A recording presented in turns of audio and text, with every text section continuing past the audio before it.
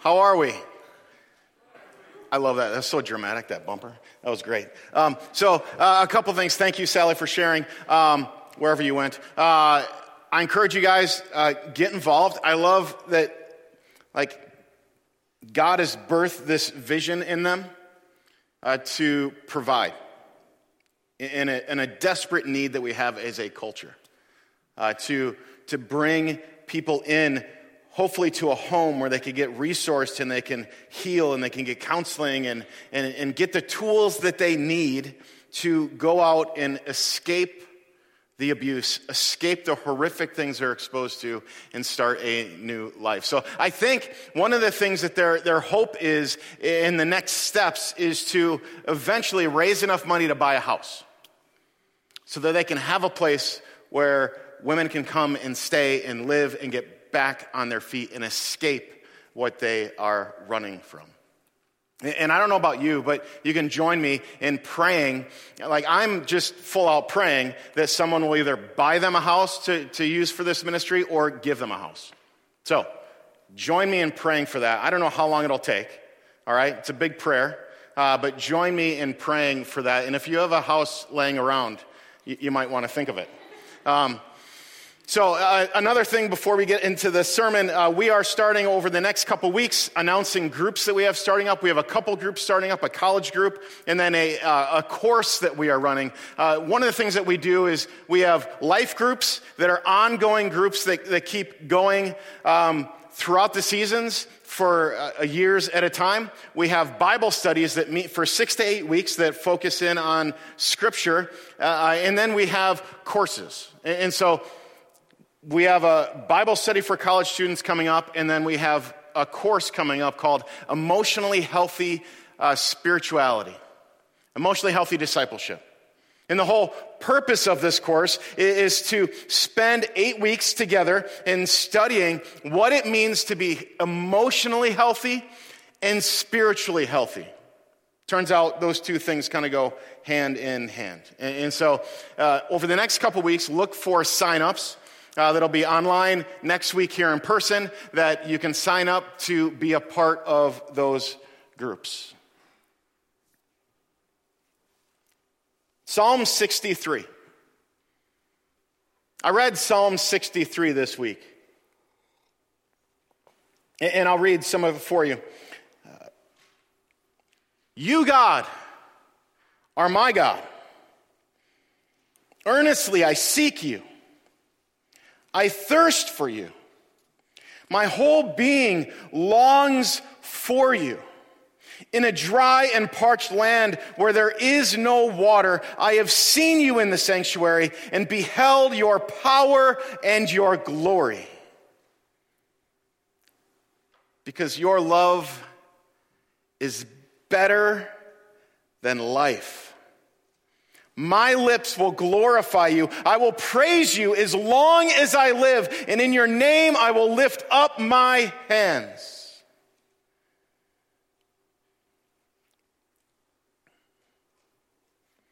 Isn't that beautiful? And I read that, and my first thought was, I want that. I want that to be my heart and my mind towards Jesus. I want to sit there and say, I want to thirst for you. Everything I do, I want to seek you earnestly with everything I have. I want to seek you, Jesus. I want to seek you, Holy Spirit. I want to make room for you. I want to make my life so it's about you. When times are good and when there are struggles. I thought about this, even in the lowest moments, in the largest struggles that we face. I want to be able to say, Jesus, I thirst for you.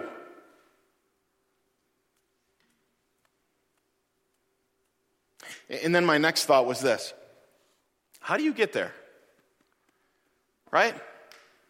I think many of us, even if you're not following Jesus this morning, many of us would say, we want that. I want that passion. I want that desire. I want that thirst in my life. When many of us, that's not our experience, right? Can we just be honest? Most of us were trying to get through the day. Most of us were trying to get through the struggle. We're trying to make it one step at a time. But I think most of us in the room could go, man, when I read that psalm, like I wish that was my heart. And I thought, you don't get there by accident. You don't. You don't wake up one morning going, oh, this morning I thirst for Jesus. It's all about him. No matter what happens, I'm going to earnestly seek him. Which, by the way, means that the psalmist isn't feeling Jesus right now. But that's okay, because that's not affecting his relationship with Jesus. And he's going, it's okay, I don't feel him right now, but I'm going to seek him out. I'm going to thirst for him. I'm going to chase after him. I'm going to do the things in my life that put me in relationship with him. It doesn't happen by accident. But I think so many of us are living our life like it does happen by accident, right? Like one day we'll just wake up and be like, oh man, there's that intense burning passion for Jesus. And so I think we have to ask the question, what are our habits in life? What are our habits? What do you do on a daily basis? There's one study from Duke University that talks about habits, and it says 40% of what you do during a day does not require a decision by you. Think about it. Just take a mental note of your day. What requires a decision, and what do you just do out of habit? Think about it.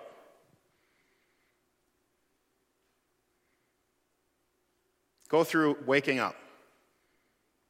What do you do as soon as you wake up? Maybe some of you have to decide to wake up, or maybe some of you just wake up. I'm still a place where sometimes I have to decide to wake up. What do you do next? Go to the bathroom. Maybe you jump on your phone. Maybe you go to the kitchen. Maybe you get a glass of water. Maybe you get some coffee. Maybe you pick up a book and read. Or maybe you do some prayer time. Or maybe you're thrust into kids already awake, asking you a million questions, wanting to get the day going. And then you probably have a routine where you get ready for work, or you get ready for school. You get ready for whatever's next. Much of that is probably on autopilot mode. You probably have a way that you drive to work. You probably have a work day that's fairly predictable. A home routine as you come home from the work day that's fairly predictable. Your nights probably generally look similar. We all have these habits that we fall into in life. Some of them are intentional and some of them are not. 40% of what we decide to do aren't actually decisions that we make. Maybe they were at one point, but at some point those fall off and just start operating.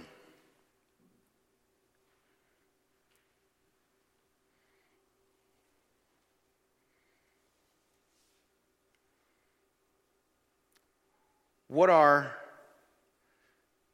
your habits?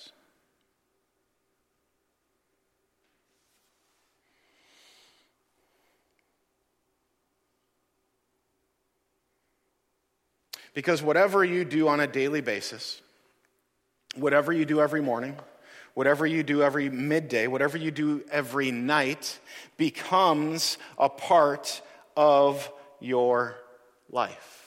And at some point we have to ask the questions, are our habits leading us towards Jesus? Or are our habits slowly dragging us away from Jesus? I suppose there could be a middle neutral ground in there as well. And so for the next few weeks, I want to talk about what are our habits. I want to talk about how we think.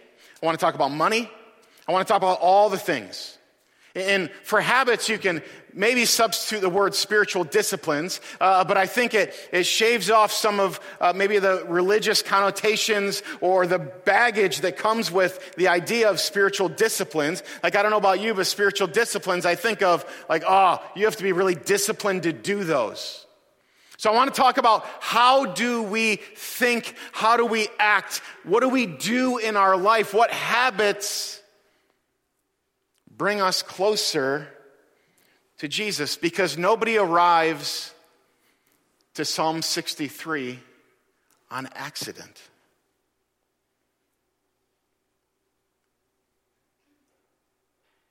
It's a lifetime of making decisions, making things a part of your life, creating habits which point you to Jesus, which then, especially when the bottom falls out, brings you to a place where you can say, I thirst for Jesus. I earnestly seek him with everything that I have. So, we ready? Turn with me to Romans 7:21. In Romans 7, verse 21, we have Paul, and Paul is writing this letter to the Romans, and Paul is talking about, he's slowly walking through, like, this is what sin looks like. Here's the results of sin. This is what life looks like with sin, when sin is dominating life. When your brokenness and all this stuff is primary in your life, this is what it looks like. This is what it leads to. And then he pivots and goes, this is what it looks like with life in the Spirit. Life with Jesus, life in Jesus, life orientated around Jesus. This is what it looks like. And here's this part in Romans 7 that at least I can resonate with. He says this, I find this law at work. Although I want to do good, evil is right there with me.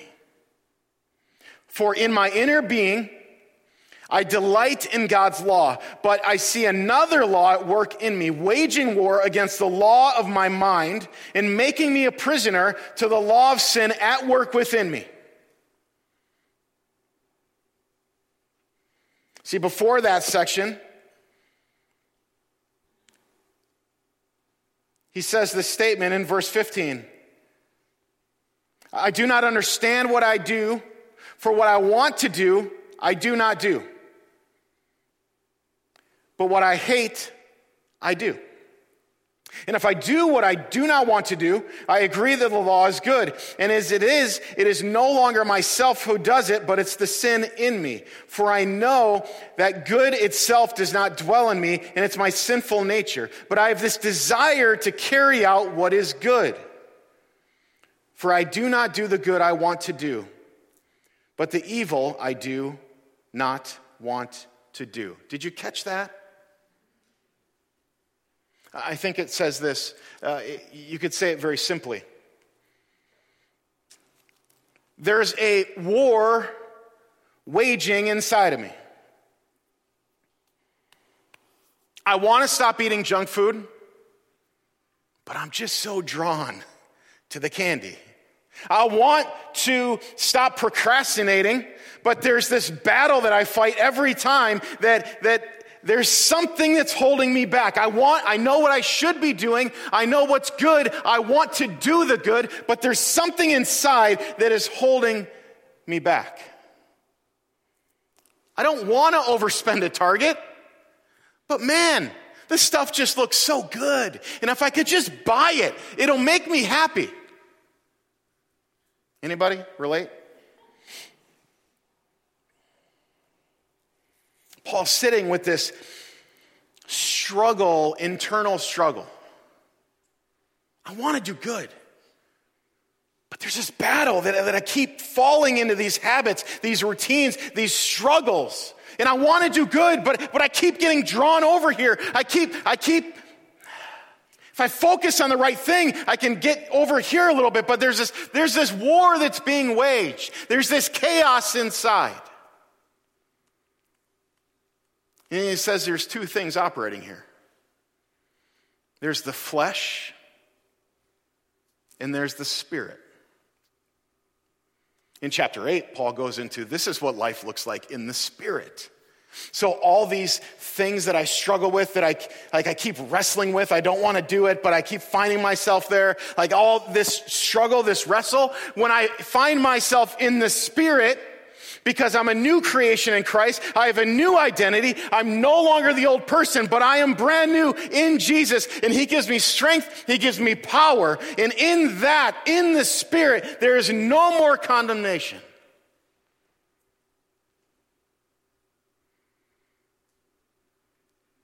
Paul's trying to articulate this battle that is within. The battle with what Scripture calls the flesh, which is these desires that aren't of Jesus, that are all part of our life. Think like carnal desires that we all experience. And then there's this idea of life in the Spirit.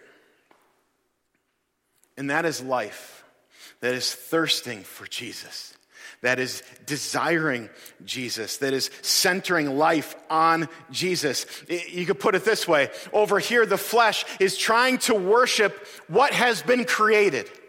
And it's trying to fill the voids with what has been created, which in turn leaves you wanting more. But in the Spirit, it's worshiping the Creator. It's being satisfied by the Creator. It's finding your identity in the Creator, not the created.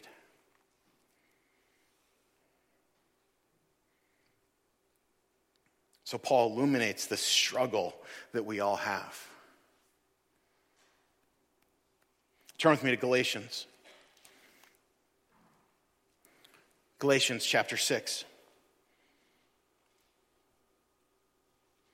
Paul in Galatians 5 talks about walking in the Spirit. He says you can walk in the flesh. You can do the things that satisfy the flesh, those desires, those kind of carnal natures of all of us, of humanity, or you can walk in the Spirit. And he's encouraging constantly, walk in the Spirit, walk in the Spirit, walk in the Spirit. That's where you're going to find what you want. You walk in the flesh, you're going to find addiction. You're going to find death. You're going to find struggle. You're going to find all these things over there. So it's constant encouragement. Walk in the Spirit. Walk in the Spirit. Walk in the Spirit. And then in Galatians chapter 6, he continues his letter to the church. And he says this, do not be deceived. God cannot be mocked. A man reaps what he sows. Whoever sows to please their flesh, from the flesh will reap destruction. Whoever sows to please the Spirit, from the Spirit will reap eternal life. And he gives us encouragement. Let us not become weary in doing good. For at the proper time, we will reap a harvest if we do not give up. Yeah, it's going to be a battle. We aren't in heaven yet, so there's going to be this fleshy side that we have to constantly contend with, that we constantly have to wrestle with. We constantly have to wrestle down. But don't give up. Keep doing good. Don't become weary.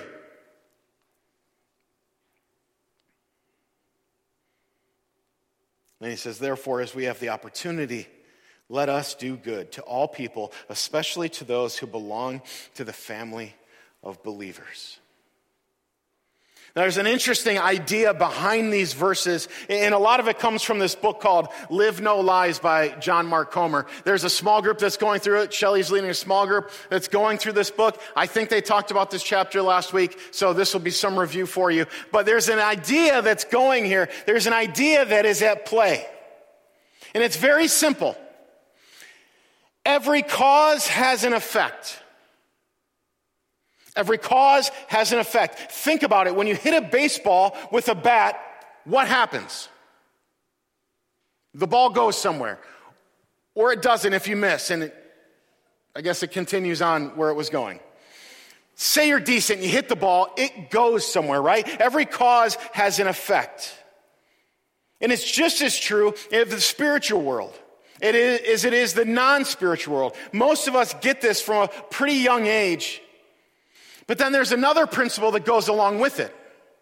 The effect is often disproportionate to the cause.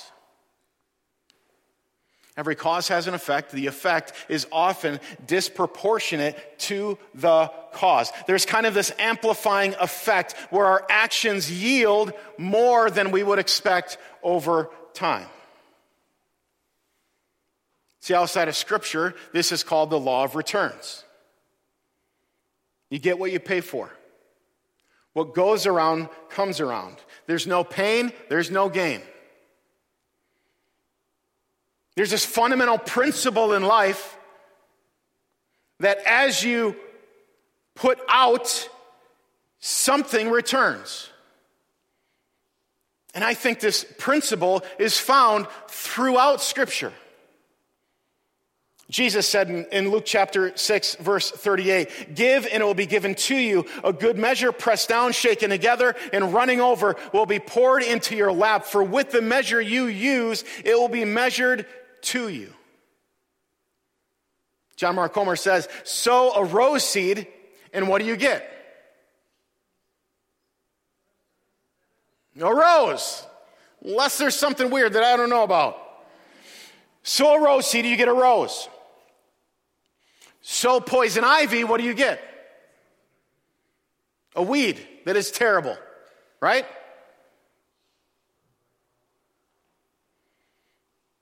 What you sow, you get back. You sow a rose seed, you get a rose. And then there's a more important principle that goes along with this.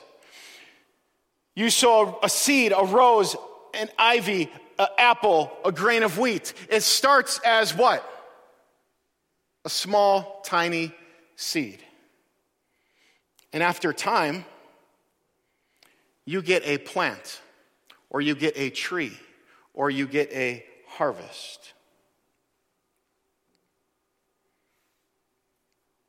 This idea, every time we sow to the flesh, or every time we give into the flesh's desire to sin, we plant something in the soil of our hearts.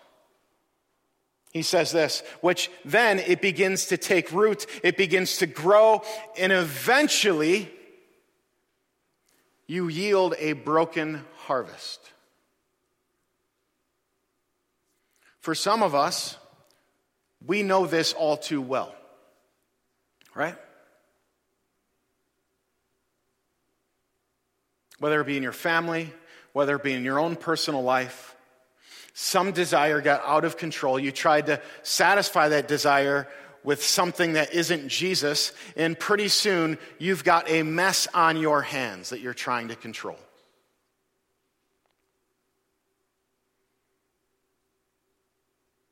I think of scripture in James where he talks about the tongue and gossip. He says, the tongue is like fire. As you gossip, it's essentially like it becomes a small spark, and pretty soon, as you gossip, as you spread this stuff around, it becomes a forest fire that is uncontrollable, that you can no longer control.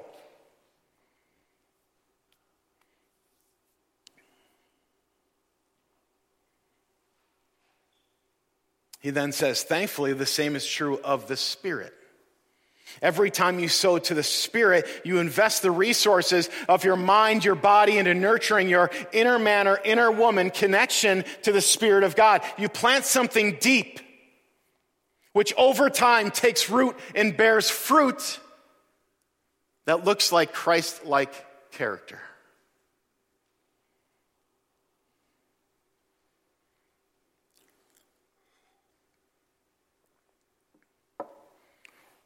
What are you sowing? Or in other words, what are your habits? How do you think? What do you do? Are your habits sowing into your flesh, or are your habits sowing into your spirit? Into the Spirit?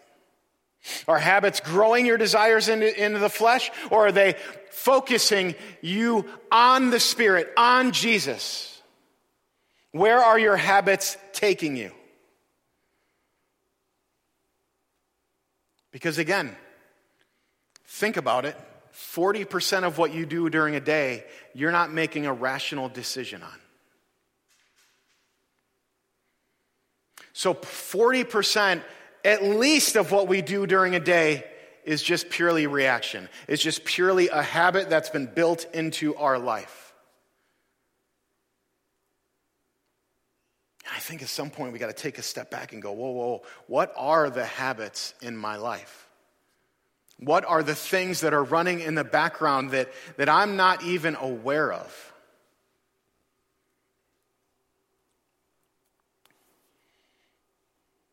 Whatever you do daily, whatever you watch, whatever you say, whatever you read, whatever you think, whatever actions you do daily determines who you become permanently.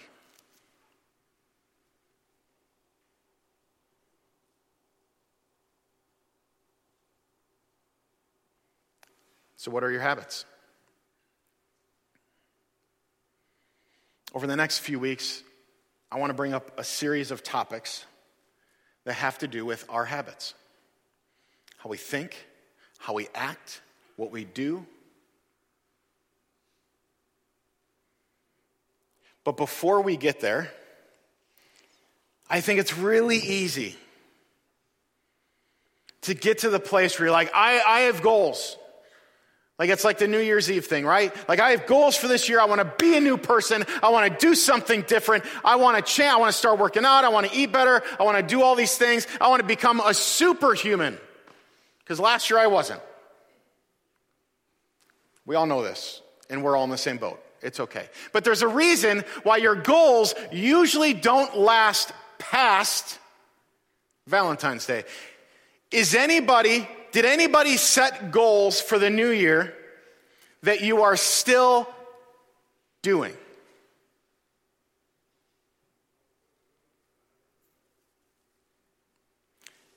Raise your hand if you had goals in the new year.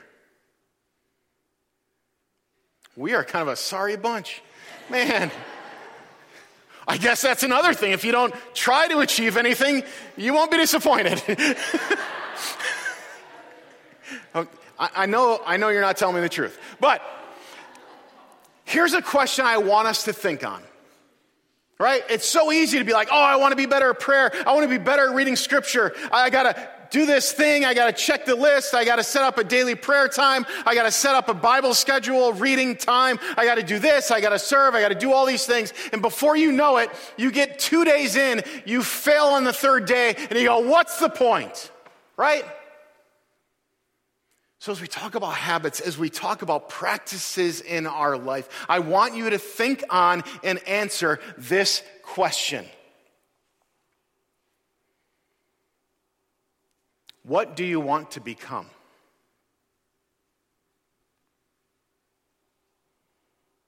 It's not what you want to do. It's not what goals can I set to try to achieve.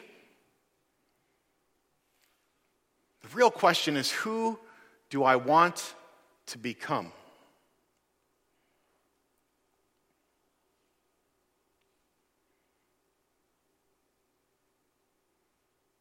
And then we take a look at our habits and the rhythms of our lives. And we go, if I want to become this, that means this. That means I have to stop doing this or start doing this. Now, what does that look like? If I want to become a person who can honestly cry out to God, Psalm 63, I seek after you, I thirst after you. My life is dependent on you fully. You are the source. If I want to become that, that means certain things for my life, right? Like that means maybe you don't spend your life on Instagram or TikTok or in your job or in your relationships.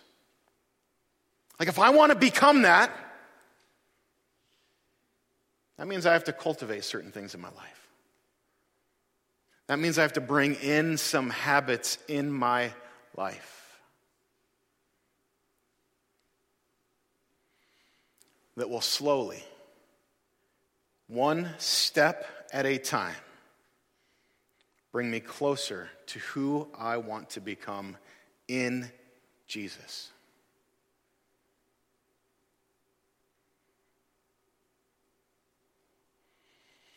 So, as we close out here, I want to ask just a series of questions. Because I really want us to spend a couple minutes as worship team comes up just asking the question, who do you want to become in Jesus? So take a few moments, close your eyes, get out a piece of paper, pen, get out your phone, take some notes, and just start praying this. Worship team is going to play 2 more songs. Pray it during those songs. Who do I want to become? Maybe you're sitting here thinking, I want to be the person who is financially free from the stress of money. Someone who sees money as something to be thankful for, something to manage as a gift from Jesus, something to not only provide for my needs, but to provide for the needs of those around me. Or maybe you want to be a person that your identity is solid in Jesus. Rather than your job, your relationships, your desires, your wants, your struggles.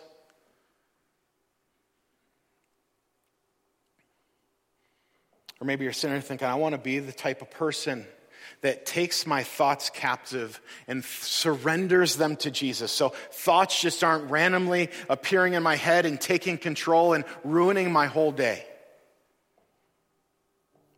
And I want to be somebody who forms new thoughts that are Christ-honoring and true. I want to be a person that can spot when the enemy is trying to deceive me or lead me astray and come back to Jesus. Maybe you want to be a person that knows Scripture so that you can reflect on it and so that you can recall it when you need to. Maybe you want to be a person that's filled with joy and hope regardless of how difficult the trials are.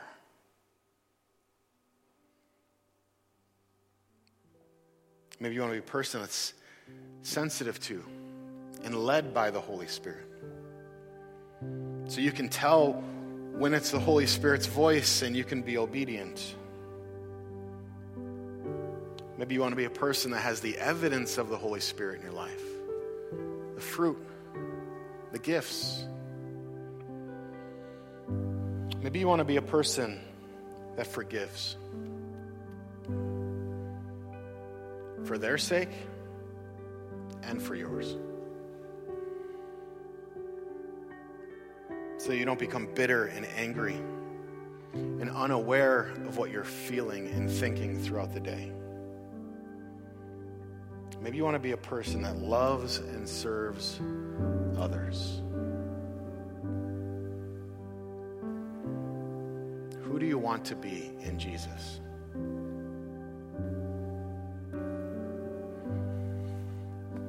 Amen. Let's all stand.